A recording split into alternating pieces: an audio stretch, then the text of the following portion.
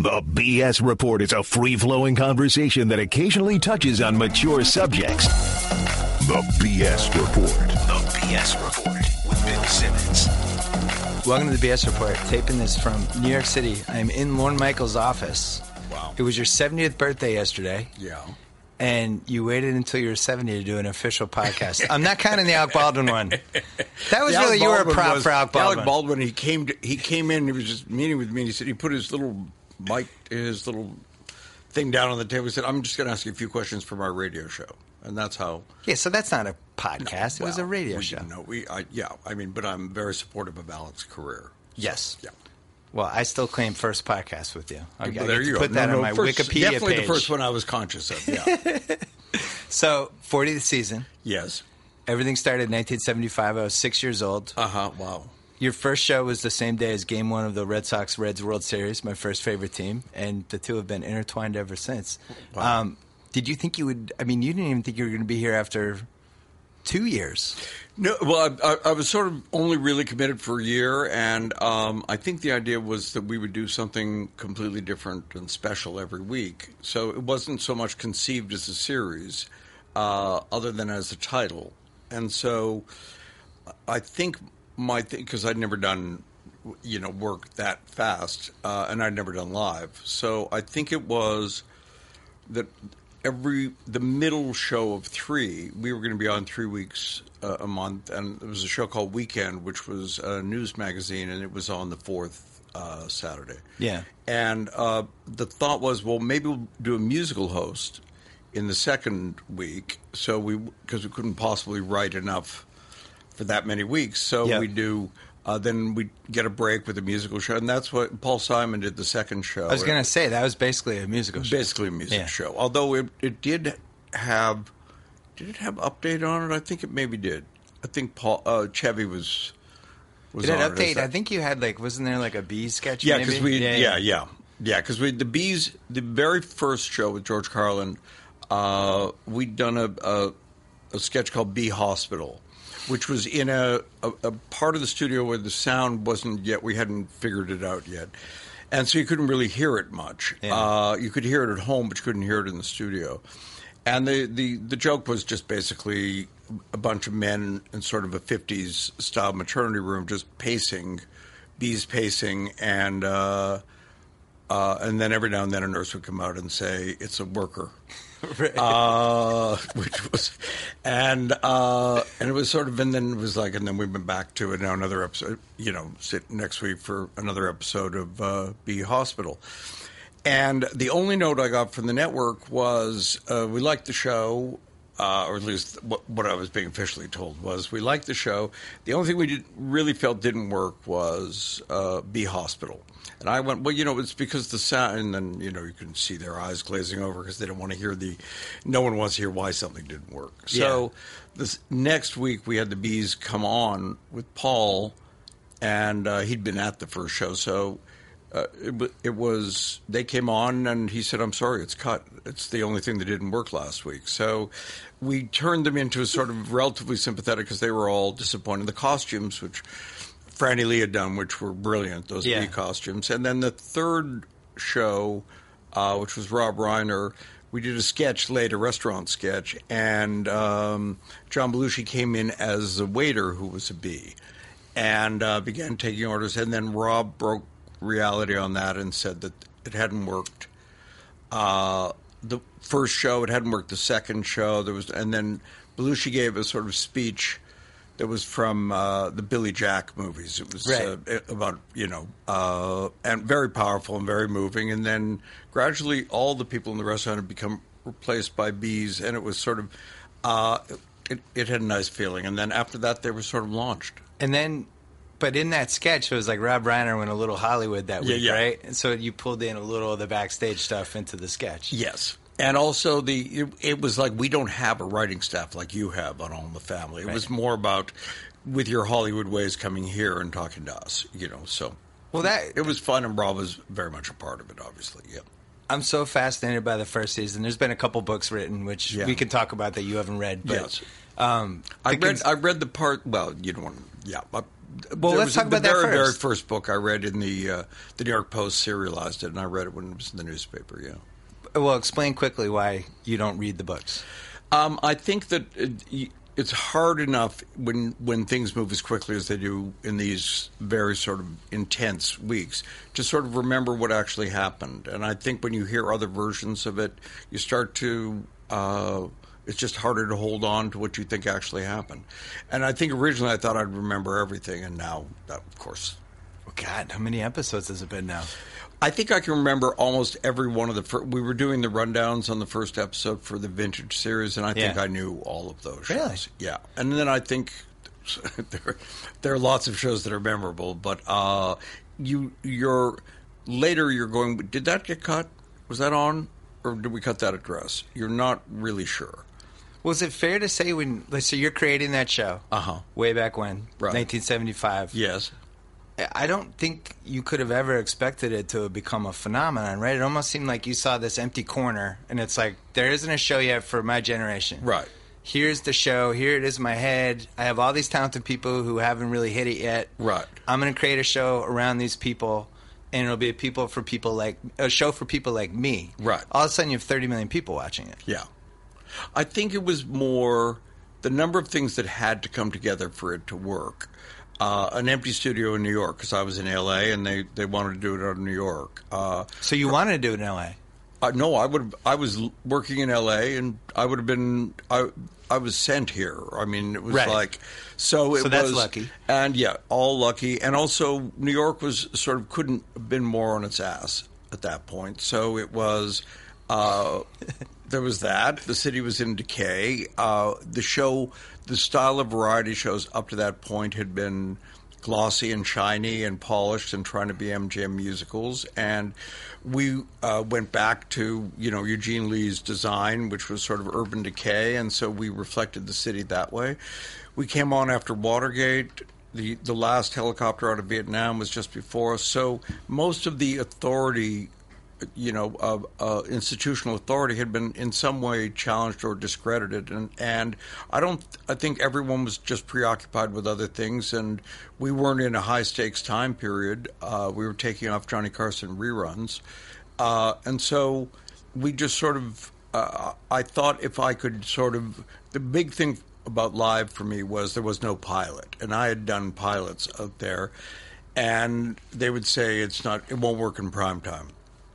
So that's where sort of Herb Sargent wrote that line about not ready for primetime players, because it was like, well, this isn't for that. This isn't that part of television. This is, And so I think that what happened was with no pilot, the audience would see it the same night that the network saw it.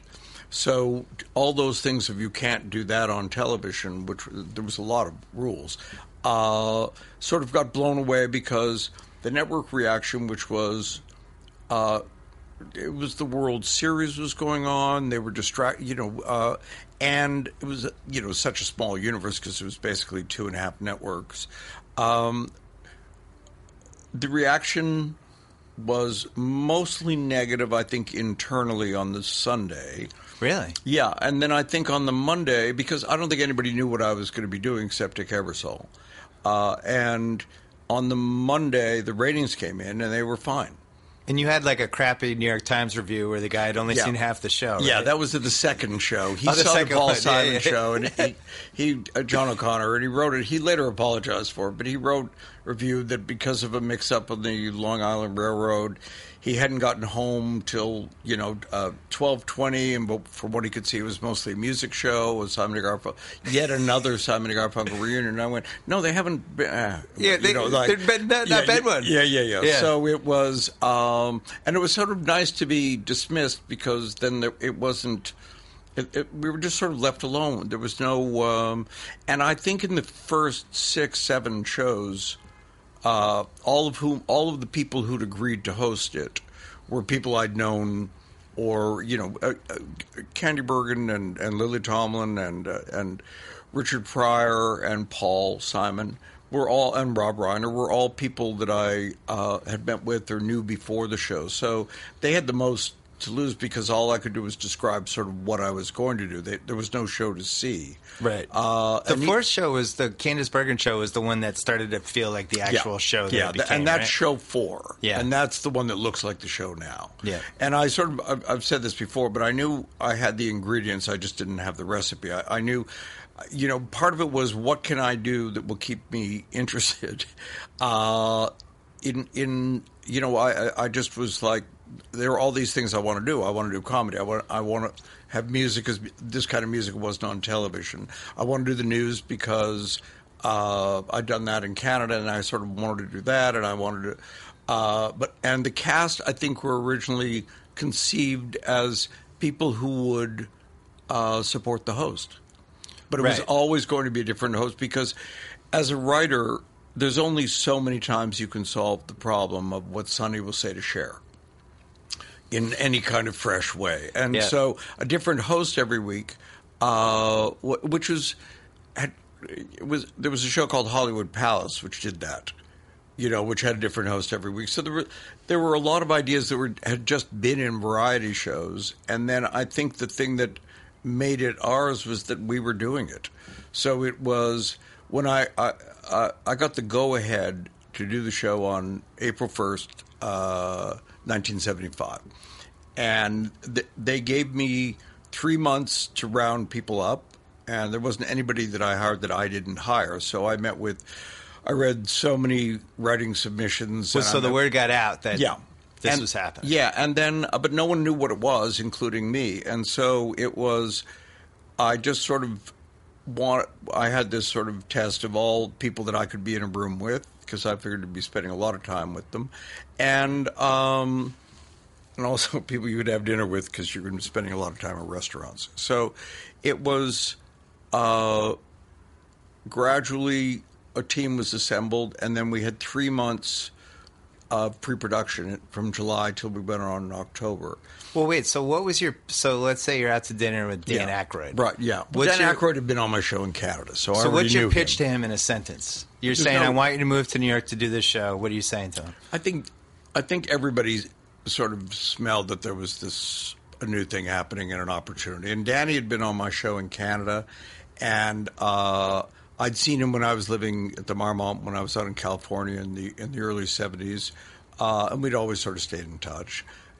He'd gone on to Second City after the show we did in Canada, because Second City was only in Chicago when and you just knew it moved to Chicago. It moved to Toronto after I left, and Chevy famously I met on a line for a Python film in L.A. Lorraine I'd worked with on the Lily Tomlin shows that I'd done. Jane Curtin came in and auditioned. Gilda I'd known in Toronto and had seen in Godspell and kind of knew her from similar backgrounds. And Belushi, everybody knew Belushi. He was kind of a legend. And also, John and Chevy had worked with Belushi on in the Lampoon show, and Gilda had worked with him as well. And they were, in my first meeting with John, which was in this office, he came in and he said, I don't do television. And I said, well, then I guess we're good because this is going to be very much a television show. And he said, no, I just mean I would not normally do television, but I understand what you're doing. And I go, no.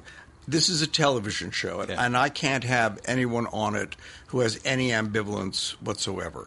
There's way too much at stake, and I need to know that the people who are there are completely focused on it and want to be involved. So we got off to a bumpy start. And then Chevy... But you made him audition, though, right? I made... He did the Samurai? Yeah, no, what's interesting about it is there were no auditions. We did screen tests, which are now called auditions. Got it. Everyone had already had the job. But with John... Chevy and Michael O'Donoghue and Gilda kept saying, I think you just have to cut him some slack and, whatever. Anyway, they convinced me. But my first instinct was that he was going to be trouble.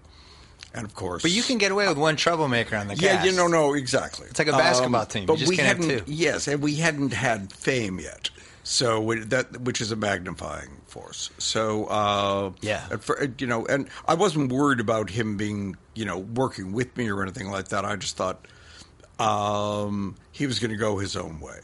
But isn't it crazy? You think back 40 years, you have a 7-person cast. Yes. 4 of the people on that show are 4 of the best cast members in the history of the show. Belushi, no Chevy, Aykroyd, and Gilda, who I still think Gilda... I mean, you're not going to decide best female, but Gilda's in the conversation for best female cast member ever. Without question. And you just randomly get all 4 of those. Like, think about... I don't know, it's almost like a draft class in the NFL or something where it's just like the perfect year to want a quarterback. Yeah, and also probably no one else was looking for them. True. But we were all the people who were doing what we were doing knew about each other, I think, or had heard about each other. Jane had done a show in Boston, which was called The Premise, I think. And Lorraine was part of the Groundlings, and she'd been on a Lily Tomlin show I'd done. And so it wasn't quite early Christians, but it was like people who kind of did this kind of work and knew about each other. You mentioned fame. Yeah. And this is in both of the books, which you haven't read. But, sure. There's a great chapter about Chevy in one of those books about what fame did to him. And I don't think people realize how many people watched the show in '75 because there's no cable, there's no internet, there's no video games, there's 9 channels, and the show's becoming a phenomenon. All of a sudden, you have these people who have been anonymous their whole life. And in how many weeks did that change? 7? Yeah, and also we were in a little bubble because we were always just here at the office. Right. So, and Chevy was the person I wrote with the most, and it would be him and I and Michael O'Donoghue in a room. And that first Christmas, the show that won the Emmy that year came right after Christmas, which was at Elliott Gould. And we didn't have any place to go for Christmas, so we just came to the office and we wrote that show. So it was only when people started going out more, leaving the city, that there was any sense that it was bubbling up to the way. And Danny and Jon Winter got them to write an article traveling, because Danny loved driving cross country. So he got Jon, who went along with it, but preferred more comfortable forms of travel. But they would stop places, like small towns, and people knew who they were. And so it was that was one of the first kind of signals that it was happening out in the country. And then Chevy got on New York Magazine after the 8th show. Yeah, no, April. I think it's April. But it was a weird cover because it was it said the next Johnny Carson. That was the cover. Yeah. And I don't think he'd ever thought that that's what he wanted to be, but there was no other comparison in late night. So if you were going to be that, well, that's what you would want to be, whereas I think he wanted to go where he ended up going, which was movies and comedies. Yeah. Yeah. So you thought, you're going through that first season, you're thinking, I just want to get through this year. Yeah. Then you win the Emmy. Yeah. And then you're thinking, hey, second year would be fun. Not to be immodest, but I think I won 3 Emmys that year. 3 Emmys? Yes, because it was... I meant for the show. But... No, well, 2 for the show, for writing and best show, and then 1 that was for a Lily Tomlin show that I'd done the year before. Oh, wow. So it was like a weird, almost too much to go from that to that. And you guys were like the toast of, the Emmys. You were everyone I think, talked to you. Remember that my Emmy was given to me by Milton Berle. So it gives you a sense of where we are in history. Not only that, but he was very reluctant to move aside when I came to the podium, since he enjoyed being on camera. So I had to kind of lean in to accept. But it was we were just from another, we looked ragged and we were from another generation. So, and there weren't many people like us in the Academy or in that world. On Saturday nights, when we went on the air on CBS, was All in the Family, MASH, Mary Tyler Moore, Bob Newhart, Carol Burnett. That was Saturday nights? That was Saturday night on CBS. Wow, it was loaded. That's what I'm saying. So it was the number 1 night of television. Yeah. So everyone was watching television. And we were this other thing that came on at 11:30 after sort of the network went home. So when did you settle, when that infrastructure of the show, that really, the Candice Bergen was the first one, but when did you know, this is it? I'm doing this. This is how it's going to look. I think we just kept trying to blow it up every week. I think it was just that's what we believed in. I remember John Belushi did not want to do the Samurai again. Richard Pryor didn't want much to come into the office, so I went and worked with him, and then we were in a rehearsal space, and I had John come in and do his Toshiro Mifune impression, which became the Samurai, and Richard loved it, and he wanted to do it as well. So we had sort of that and Samurai Hotel, which Tom Schiller wrote, and then when Buck Henry came, which was probably the 11th or 12th show, he said, "I love that Samurai thing," and so we did. I called John in and I said, "You want to do it again?" And he went, "Okay." And but it was a big thing for us that we were going to repeat something. So was there resistance with some of the writers? No, I think it was Buck Henry who we all worshipped. So it was, and he and Alan Zweibel did Samurai Delicatessen, and that became the second Samurai. But we didn't. We thought we were making an exception. I don't think we thought of things as hits or not hits. We thought it was our job to just keep plowing through and come up with a new show every week. And when we hit our first kind of dud show, which is not worth naming. But come on. Oh, please. Which one was it? It's been 40 years. It's 40 years ago. Well, we did 4 shows in a row, which we had never done in January of that year. And we did Elliot Gould, Buck Henry, and then Peter Cook and Dudley Moore. And then we did a Dick Cavett show. The Dudley Moore was the Kill Every Whitey I See episode. Wasn't that the Garrett Morris one? Yeah. That's my only credited song. I wrote the lyrics, yeah. But no, it was, we were just exhausted and the show didn't have much. Yeah. And we sort of went, oh my God, because up to that point we were just on a roll and then we just hit a wall and it wasn't good and we were, And then everybody felt bad about that. And when in the 70s, you'd wear it for at least 2 or 3 days after. If it didn't work, and my eye is, I tend to only see the mistakes, so I never leave going, wow, that was awesome. I kind of go, yeah, and that we had a late camera cut there. And also, it was only phone in those days. That was the only way you'd hear from people. So, if people would call on Sunday and go, I saw the show last night. And I go, oh, yeah. And they go, I thought it was pretty good. Yeah, no, thanks. So did you think that thing, that was funny? And I go, well, no, Danny came in and the camera cut was late and he came out on a different foot. And so the rhythm of it changed and then and then it fell apart. And because we didn't have a sound, laugh track or whatever, you could hear that at home. And the answer to it was, do you think it's funny isn't the right? It was that it didn't work. So when something didn't work, you can't really explain that your intent was higher. And you can say, worked, 2 hours earlier at dress rehearsal, it killed, or else it wouldn't have made it into it. But in those days, they didn't tape dress rehearsal. So for fear that the network would, because we were fighting a lot of censorship battles at the time. And I thought if they could actually put on a show that had already gone on, they would. So, how often does that happen where the dress rehearsal version is better than the live version? I think we're better at compensating for it. Like last week with Woody, I gave a note in the meeting of just like that was a very hot dress rehearsal audience, and it's probably not going to be as hot on air. So just adjust to that. Go in knowing that. Do not bank on those laughs that they're going to be there. And but for most people can adjust, but for people for whom it's their first or second season, they get knocked over. It's a big wave. Right. Yeah. Back to when you were talking about how getting worn out after the 4 episodes. Yeah.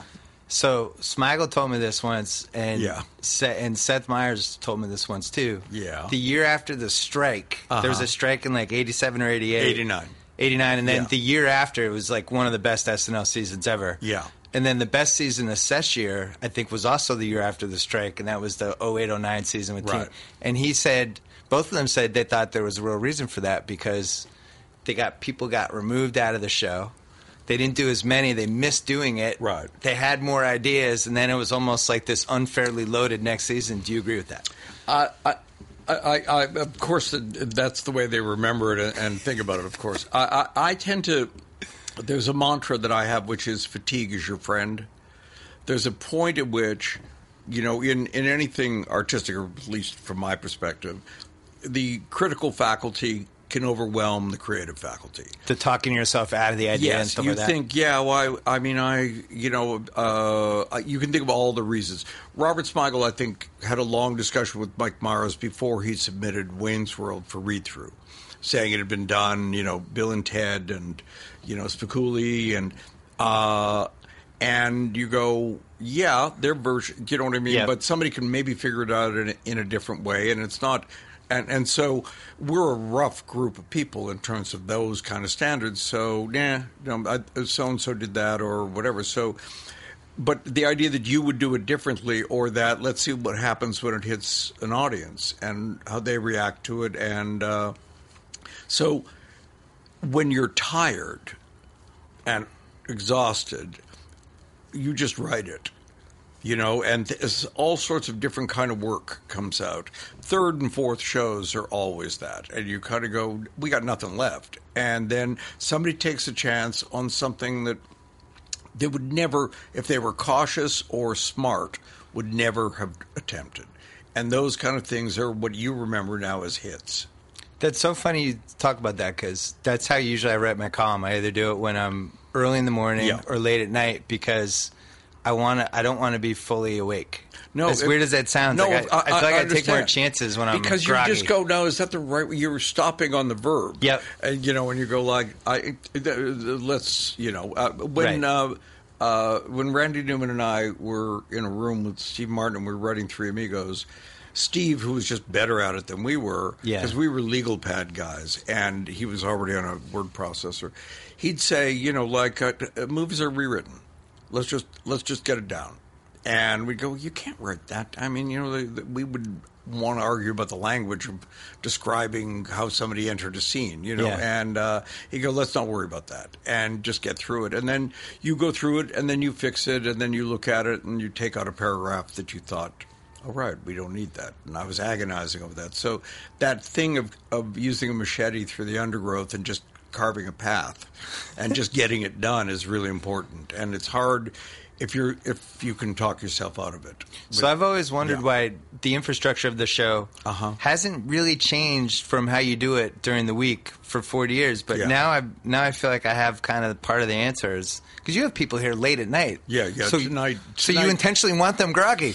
No, I think in the first year, by the way, we were always out of here by 9 or 10 because restaurants were way too important to us because most of us, it was the first time we had money.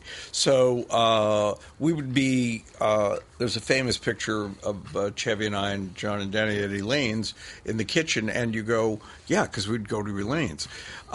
Later in the next generation, a more dorm sensibility began to take over, and people started working through the night. Writers will put off writing as long as possible. And you could say, and we made a lot of attempts at organization in the first year. And Audrey Pert Dickman, who was the original associate producer and Chevy used to say actual producer, she'd come into this office and go, we really need this script. You have to give us the script.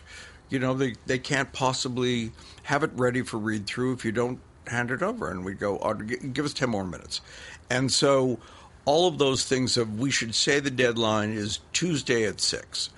But if read-through starts Wednesday at 3, a writer will work till 1 o'clock that afternoon until it's actually and deadline writers are a different kind of writer. And you put it off as long as you possibly can, and you have to know your brain is always working. Right. It's preparing while sending signals that it has nothing is also preparing, and something then happens.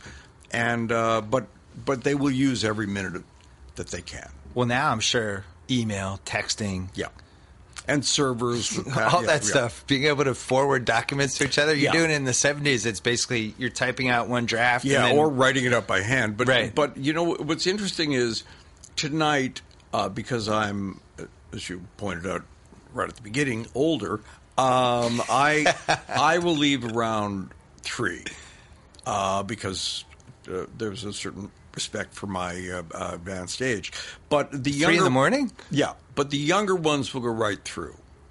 And you'll see time on pieces at like 6 a.m., 7 a.m., 11 a.m. So people go round the clock, and as long as they get it in on time, we read it. So we now cut it off at 40, although occasionally it goes down. Sometimes we read 40 or 50 pieces because you don't really know. And if the piece that everyone buys into and laughs at and that played the best was written by the brand new writer, we still do it. Yeah. So the meritocracy thing has never changed. And the other thing about live, which I like to point out, is it's the only form where everyone is necessary till the end. If the musician doesn't come in on cue, you're dead. If the prop guy doesn't hand you your prop just before you go on, if that wig doesn't fit perfectly, if the person doesn't race you across the studio to make that change in time, if the writer didn't get the changes to the cards, if the control room doesn't have the notes. So everyone is simultaneously on it and working as a team. So there's a kind of, it may be a pseudo-egalitarian thing, but it is egalitarian. And because of that, it feels very much like a joint effort, like a team.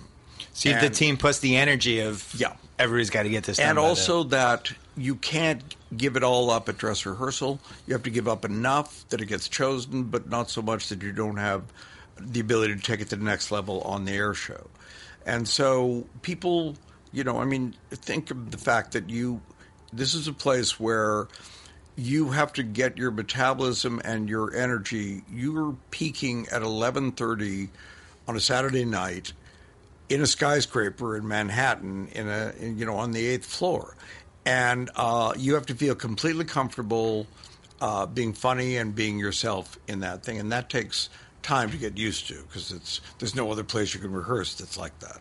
So, like when you added Jay Farrow to the cast, and he did this Killer Obama. Yeah, I remember asking somebody who was affiliated with the show. I won't say who, but why wouldn't they just give him to Obama? It's amazing. And he's like, first, second year, guys, it's 11:30. You're staring in the camera. You're doing a cold open. You don't just learn how to do that. No, and also to settle the audience in that cold opening spot. It's very rough when you put somebody in there a new person. You can get mugged there. It's a dangerous spot. So they have to. 2 weeks ago, we did on Rock's show. Chris Rock's show, which was Chris was great, brilliant, brilliant. But on that show, we opened with Bobby doing Chris Christie and Cecily was doing Megyn Kelly, and then Kate played the nurse, the Ebola nurse, in Maine. But that first part, it was an audience. It was there to hear Prince, there to hear Chris Rock. No one was buying into a Chris Christie Fox News interview.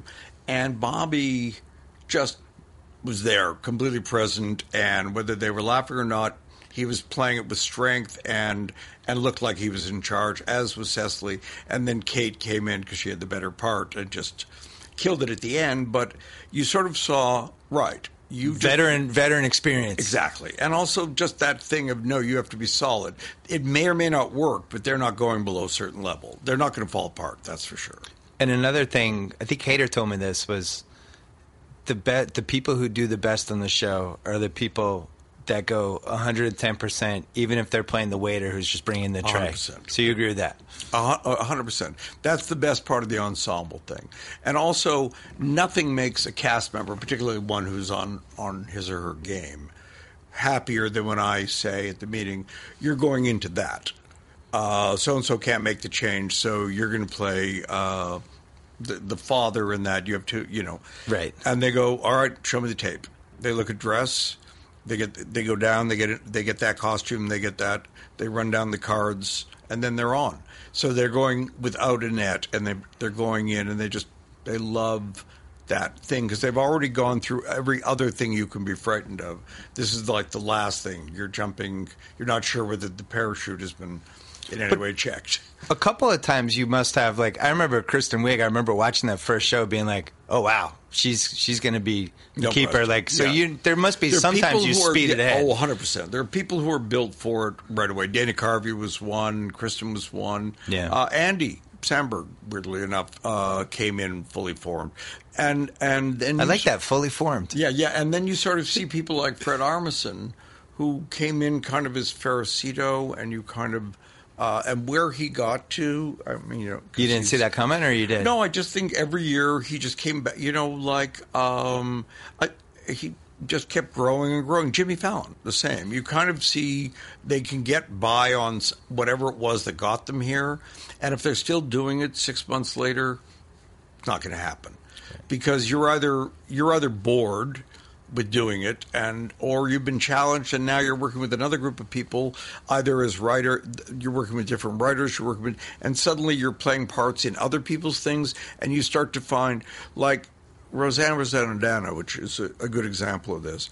Michael O'Donoghue wrote a Have It Your Way Burger King commercial in which, needless to say, the things were not the conventional hamburger stuff. And Gilda was, because he'd written a Puerto Rican waitress, I think, and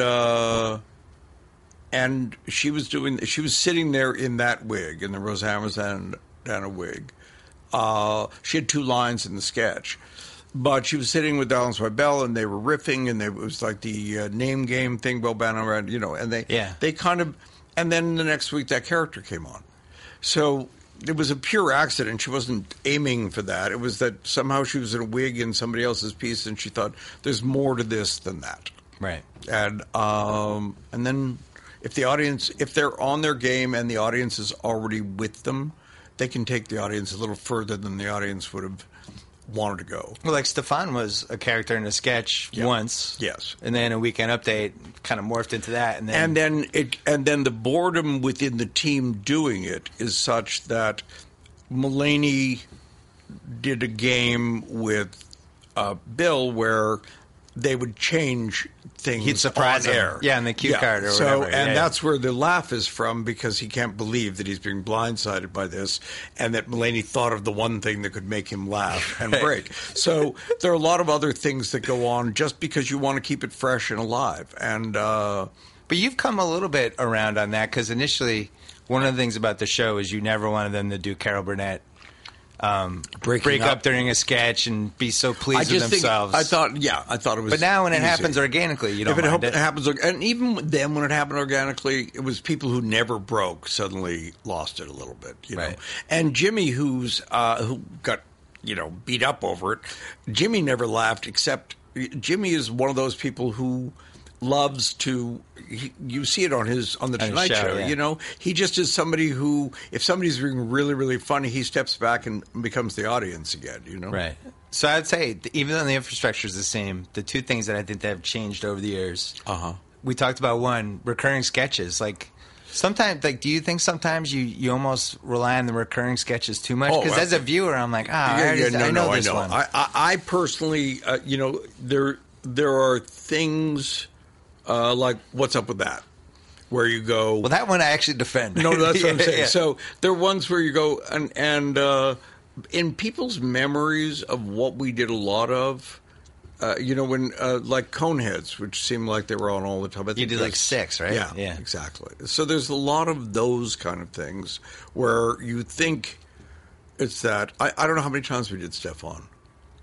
Yeah, I don't know either. Yeah, me neither. But I'm saying it didn't seem like we wore. I remember, in the late '80s, you definitely there was a lot of Hans and Franz, Church Lady. You relied on some of those. Yes, but I think Church Lady was one of those ones where you could put Sean Penn in it, and she could go out. You'd want to see that. It was like a Mike Wallace interview. A variation of the same premise. So you had that, and then also there is So we cover the rookie years.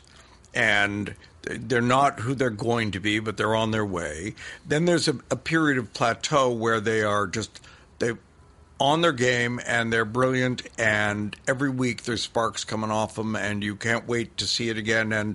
And then like the career year. Yeah, and then the world takes notice, and the bigger world, which is Hollywood, comes in, and somebody discovers someone, as Tina Fey used to say, on Channel 4, and you kind of go, right, and then they go, he'd be perfect for that, because the industry has always watched the show. So you sort of see people being pulled, but John Belushi doing 1941 was flying back and forth, and there was no way I could stand in his way of doing it. But normally people only worked the summer. That was sort of the brilliance of the schedule, is you had 3.5 months off. You could do something else. But then the amount of money and career building and the idea that there would be life after this, and that this is like the NCAA, and you're going on to the NBA. Plus they have the history of the other people who had done it. Yeah. In the 70s, nobody had the history yet. Yeah, and Dana Carvey always says, so tell me anyone who was funnier after they left SNL. And there are lots of examples. I'm not. What I'm getting at is he's trying to make another kind of point, which is the looseness and the that period before people turn pro. Right, you're catching them at the perfect time. Yeah, kind of a more, and for me, working with people when all that matters is the work. And once people have kids, and once people have careers, and they're playing not to lose, that's a different mindset. You're not going to go out there and do something completely silly or that is risky, because you have advisors. And when you have advisors, you're not the only one in the room anymore. So, it seemed like that changed in the early 90s, where a lot of those cast members translated so easily to movies. Yeah. And it became a thing like, the SNL movie. And it almost seemed like the show is becoming a stepping stone to Hollywood movies. You know what I mean? I think, again, that was sort of a received wisdom that was unexamined. It was a media. I did it with thing. Wayne's World, because I'd always wanted to do Three Amigos was my sort of first attempt at it, but I wanted to do, with Wayne's World, I wanted to make a Marx Brothers movie, which, because Duck Soup is still... Yep. Yeah. So I went, I bet you we could, no one knows whether Fredonia won the war or not. If you can just do a hard comedy with... and just keep it moving as fast as possible and with as many laughs as you can. The Zuckers had done it with the airplane and all of that. Yep. And I went... and so we went out there and we shot that movie, I think, in... I want to say 24 days. We were writing, the night before. We did it like the show. Yeah. And it was, incredibly successful. And so that spawned Get Me Characters. And but as you said, Belushi did movies in the 70s. Oh, yeah. Eddie Murphy did 3 movies when he was on the show. Like, this was something that happened for 40 years. Yes. And also, but I think it was taking characters from the show... was I guess that was the novelty in the 90s. And the weird one is the movie Pat, which I didn't do. You get blamed for that one. They always mention it. And I go, no, I didn't do it, but Disney wanted to, Michael Eisner wanted to make that movie, and he wanted to make, and for Julia, it was a huge opportunity, and I said, well, I'm not going to do it, and I don't have time, and it's not what I want to be doing, and but go ahead, do it. And it didn't make any difference, because it just gets lumped in as something I did, and so on the record, you were not involved with this, Pat, and you're not on the IMDb and for page. somebody whose career worked out pretty well, I'm not. And Julia's, incredibly talented, and it was her movie, and I'm sure that it got roughed up for reasons that had to do in the order it was released, as opposed to what it was. Right. But there are lots of things that are either ahead of their time or behind their time, or the styles changed. And you sort of, I don't know, like when Tina wanted to do Mean Girls, there was no hesitation on my part that would be a movie I'd want. For me, it's always about who am I going to work with, and who's the creative team and group of people, because one of the things I can do is put together, hopefully people who are strong in all those positions. Well, and also, I'm sure you had writers take off, too, in the show. And they're getting a lot of projects. 100%, yeah. The other thing that's changed with the infrastructure, it does seem like the celebrity impression thing. This is something I've noticed. Like, I was working on this long piece that I still haven't handed in yet about the 40 years of sketches. Yeah. And you could see it kind of changing. I think in the early 90s, you started doing more celebrity impression kind of group ensemble stuff because it was kind of a way to use everyone on the cast, right? Yes, and also things became... like where Phil would do Frank Sinatra and I think that it also is times in which there are a lot of celebrities in the culture, and then you go through a period where I don't know who you do now. Do you know what I mean? There's because they're almost self-parodies of themselves sometimes. In the sense that it's not. Like Jay can do Denzel brilliantly and all that, but you can't. There's only so many. You wouldn't turn him into a character. It's just an impression. But if you're doing, I know on one of the recent shows, so I'm not turning around. There was one that we did. Well, even the one we did last week on the duets. Yep. Is celebrity impressions. But they're musicians, celebrity impressions. You get to use a lot of the cast members, all that stuff. Yeah, and also we're really good at wigs, so they can look like them. So, because I was thinking, there's one sketch, Jane Hooks is the waitress, the famous Jane Hooks waitress sketch. Yeah. And Hartman and Kevin Nealon are just at the table as these two dumbasses. Yeah. And then Alec Baldwin is hitting on, it's all innuendo stuff. Right, yeah. And it would seem like those would be the sketches that would make you the happiest? Yes. Is that a fair statement? 100%, yes. Yeah. So is there do you almost feel a pressure to kind of push people to do more of those, or you don't even think about it? I think even to put it on a sort of grandest level, like anybody who runs an ensemble and has to put on a show all the time, going back to the Globe Theater, Falstaff's in a play that, he doesn't really belong in because that it was really popular with the audience. And there's going to be an overwhelming pressure to do something that already worked because the audience wants more of it. They come in, they want Stefan. And so you can't do Stefan every week because you burn it out, and also because you can't keep the writing level up. So maybe you go one step beyond, maybe you do one where you give in to that demand. But, as you well know, we play a season. So the September shows are different than the November shows, are different than the February shows. The May shows bear almost no relationship to the September shows. The cast have either grown and they're no longer those people, and they're bored with what they were doing then. Yeah. So at its core, at least I'll speak for myself, at my core, I'm restless.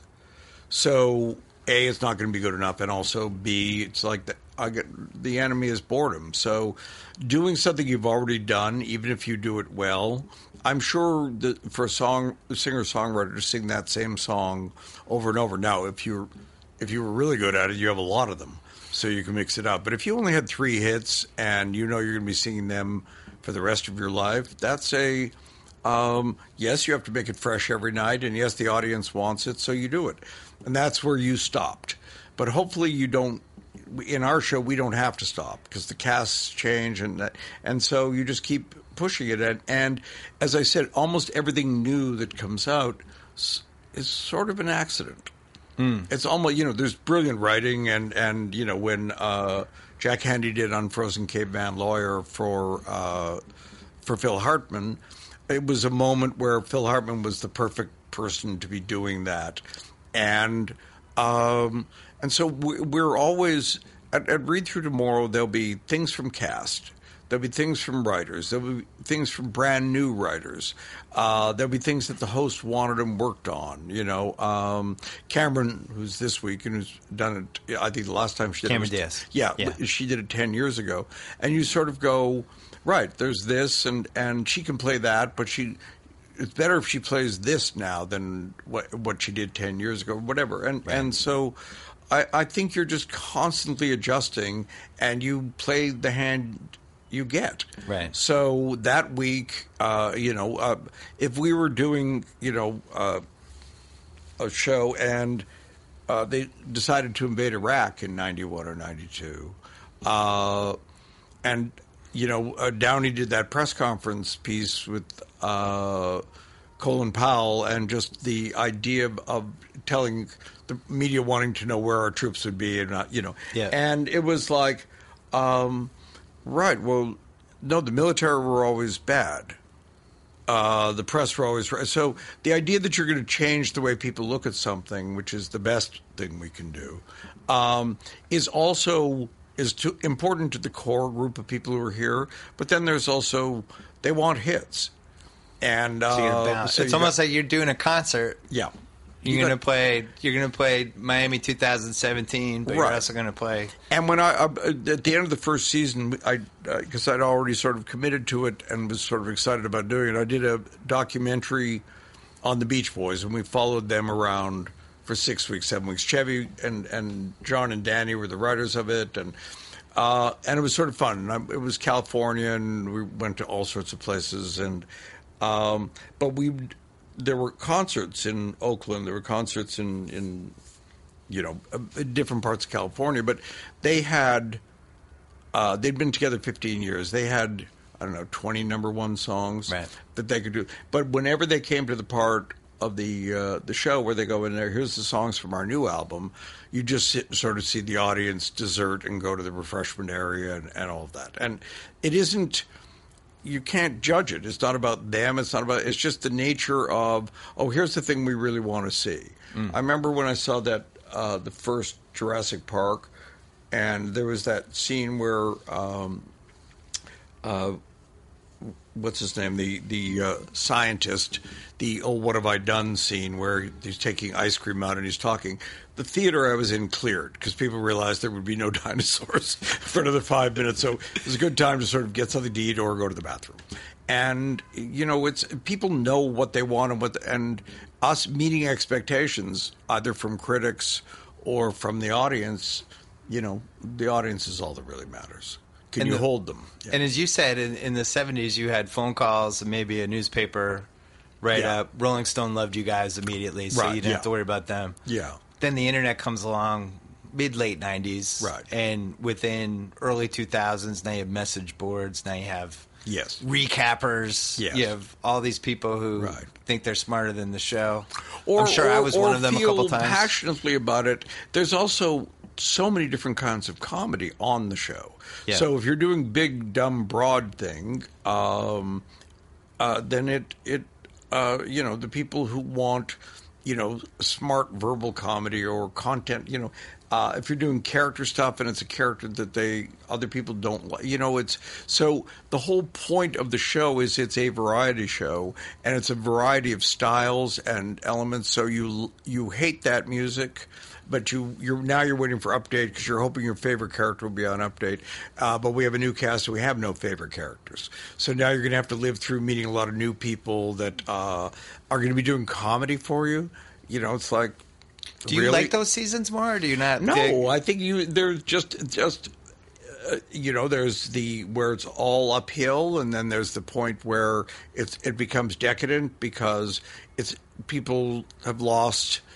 Are still attached, but their mind is elsewhere. And well, those are probably your least favorite seasons, right? When everybody's got one foot out the door. Yeah. But it's a weird thing now.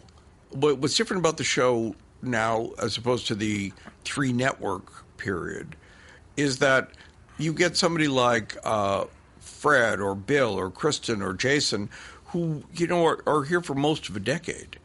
And they just get better and better and better, and they love the show. The work is now considered of as high an order as being in a hit movie or being in. So the respect that they now get means that they can stay longer and continue to. I mean, Kristen Wiig, God bless her, did Bridesmaids, and then came back. That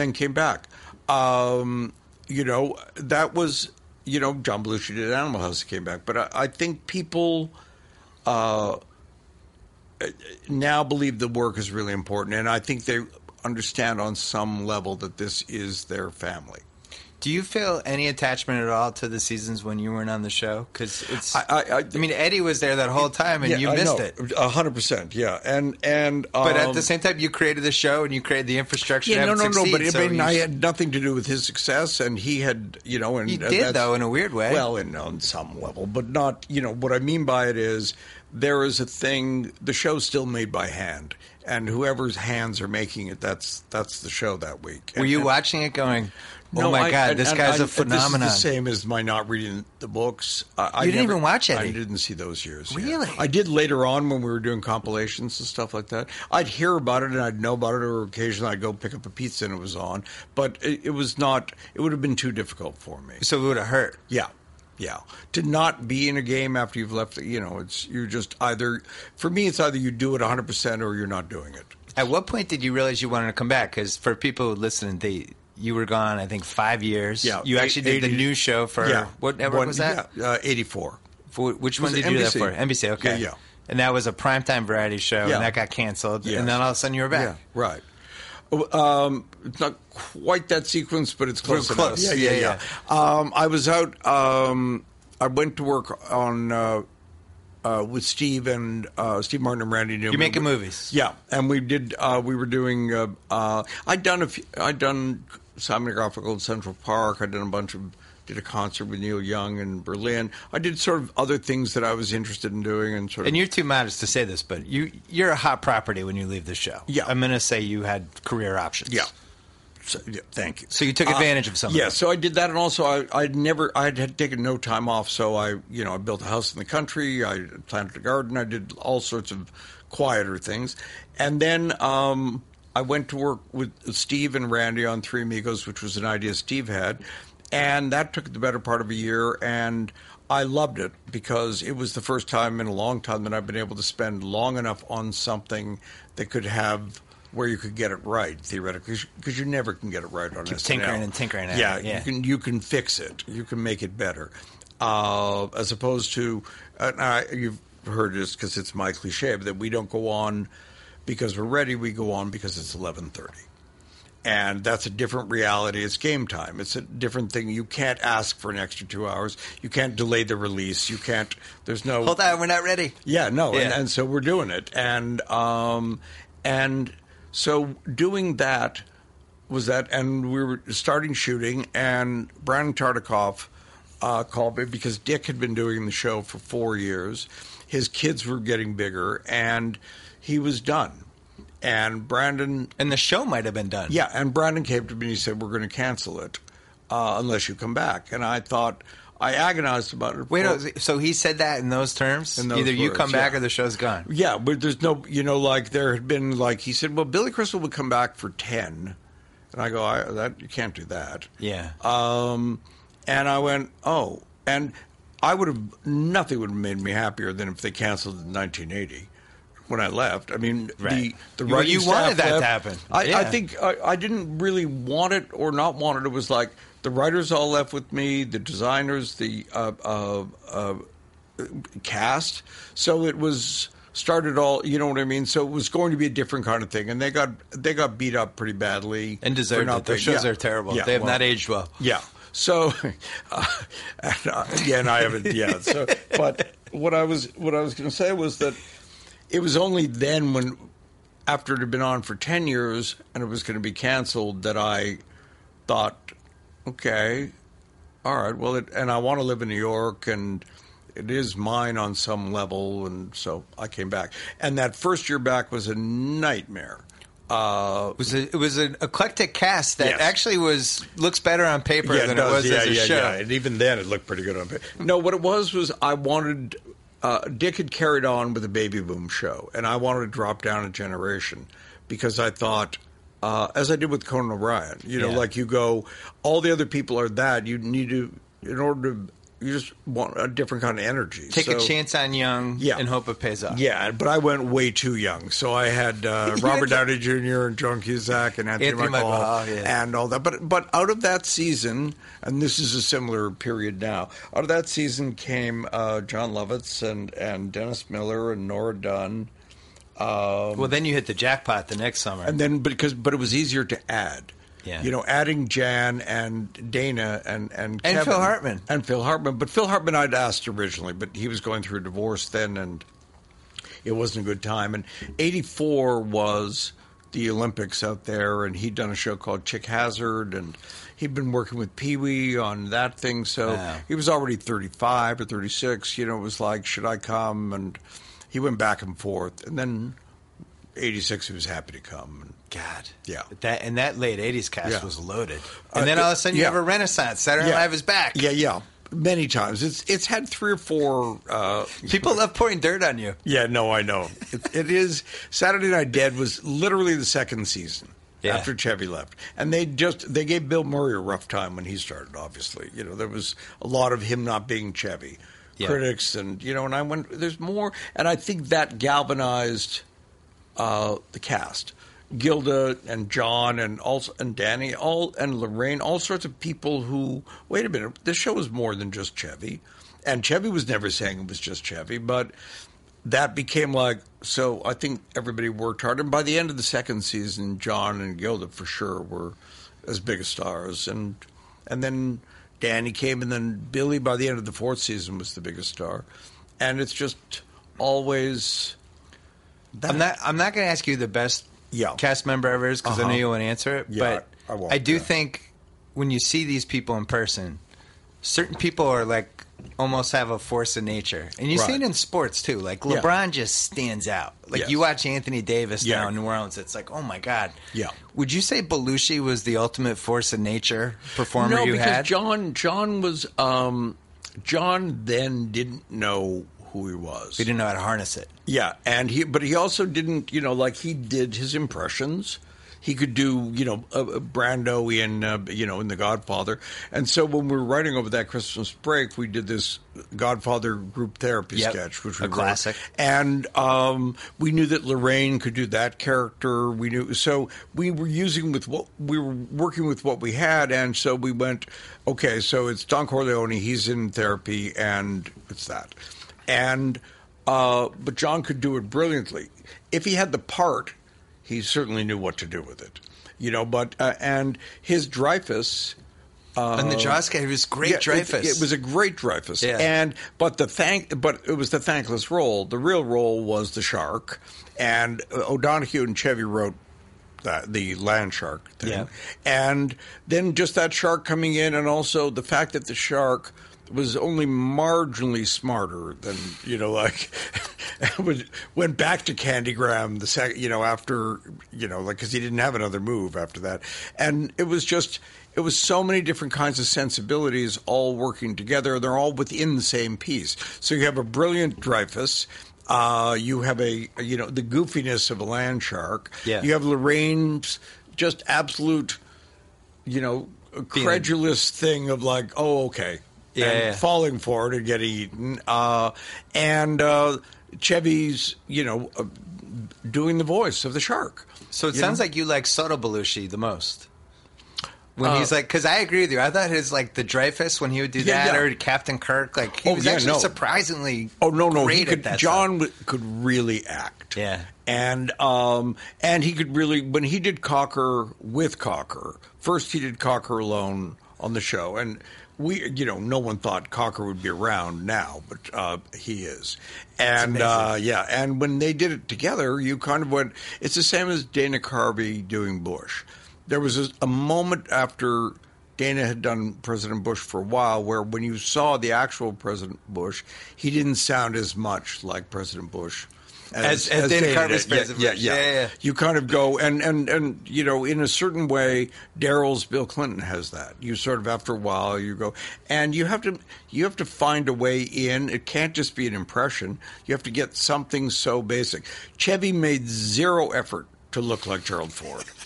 It was just stunning. I said, you're not going to, no. But those are the best impressions, right? You take a piece of somebody and you blow it out. But you got to have the confidence to actually know that you can pull it off. Yeah. You know, and, you know, Chevy, I think, in March or April of that first season, handed an opening of, it just said me being funny. And I went, okay, I'm going to need a little more than that. But still, it was we both trusted each other enough that we knew what it was going to be. So Belushi was at least the biggest force of nature person off the show. Yes. I would guess. Storming I think your office. he had John sort of, I used to say he lived his life in 3 8-hour shifts. And if you were with him for one of them, you thought, well, I'm tired. I'm exhausted. It's time to go to bed. Yeah. And then a whole other group of people had that experience. And I think, in the very early days of the show, there was a limo, which was for the host, because the host was not being paid any money. So that we made the decision to make the week in New York like a great week for them, because they were doing us a favor. And at the end of the party, John would, if the hosts were leaving, John would somehow make his way to the host table and then find out where are you going. Oh, I'll drop you. So he'd steal the limo. Yeah, he'd drop the host at the Berkshire House or the Essex House, and then he'd drive around the city in the limo, because fame and stardom were what he wanted. I think he had no ambivalence about it. It was uncomplicated in the way. And like anything else, from Icarus on, if you fly too close, you tend to get burned, Right. Yeah. And you had that famous show when the Rolling Stones came. Yeah. And it kind of became Belushi versus the Rolling Stones. Yeah. Out of the building. Yeah. The problem we had was we went to watch them rehearse at SIR like after blocking, which was like midnight. And they rehearsed till like 5 a.m. and kind of blew out their... They blew out, voice. They kind of shot their wad. Yeah, but they were showing off for us, we were showing off for them, and so we stayed late. It was just... And when you actually saw the performance, you realize, this is 1978, and there's like 300 people in the studio, and the Rolling Stones are playing. It was just there are lots of moments like that. Who do you think, out of anyone, when you're doing this show, what musical act killed it the most?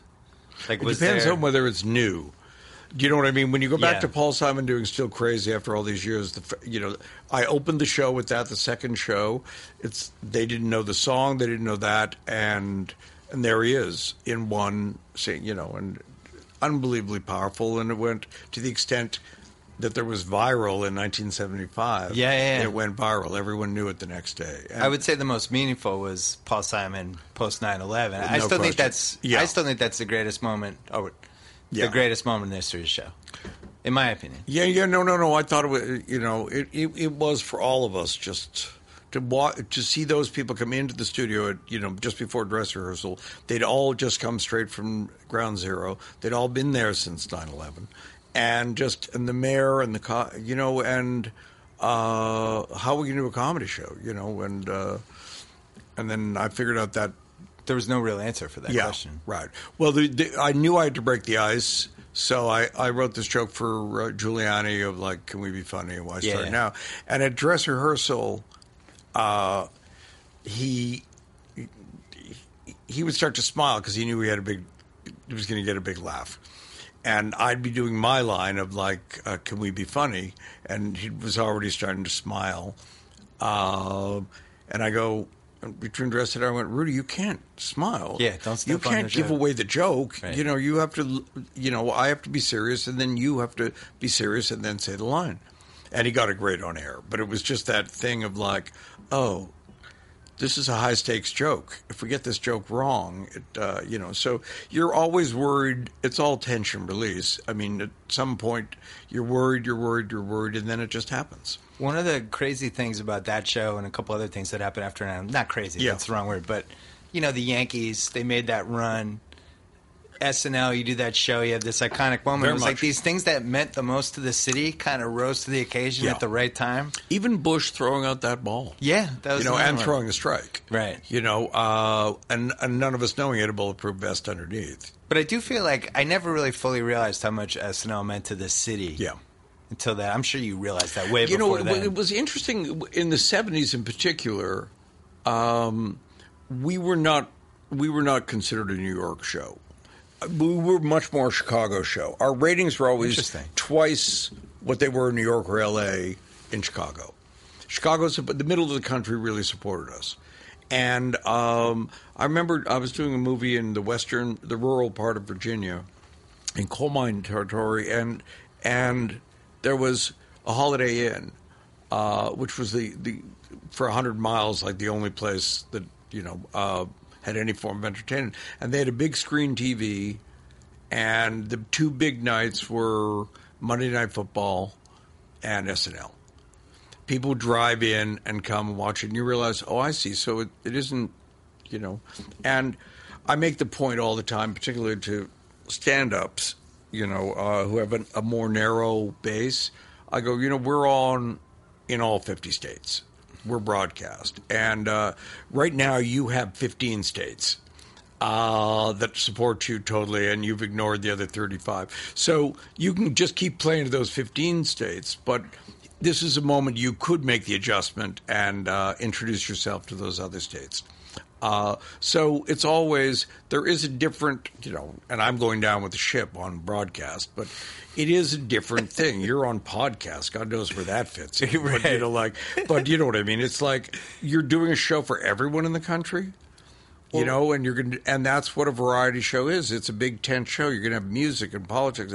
And if you're bored with this, well, wait a little longer. It'll be that. It is not going to be the same thing one after another. I think it's insane that you have the most influence you've ever had. Right now, you're doing the Fallon show. You're doing that. I mean, you're basically like their entire late night. Yeah. And we have to wrap it up on that note. Okay. But the last thing I wanted to say was, I asked a couple people, like, how long do you think Lorne's going to do this? And the consensus was he loves it. He doesn't want to wrap it up yet. Is that fair? I think that's fair. I think, the joke I used to do was I'd say, there will be a time when I realize that it can't be as good as it used to be, and that I don't have the focus or the passion to do it in the same way, and that the quality will suffer. And then 3 years after that, I'll leave. That's a great ending. Yeah. Lorne Michaels, thank you. Belated happy birthday. This was a pleasure. Thank you. A true thrill. Thank you. Target to sign off. Whoa. Thank you for downloading the BS Report with Bill Simmons. Too much fun. Check out more podcasts at the iTunes Music Store or at PodCenter at ESPNRadio.com. Peace out.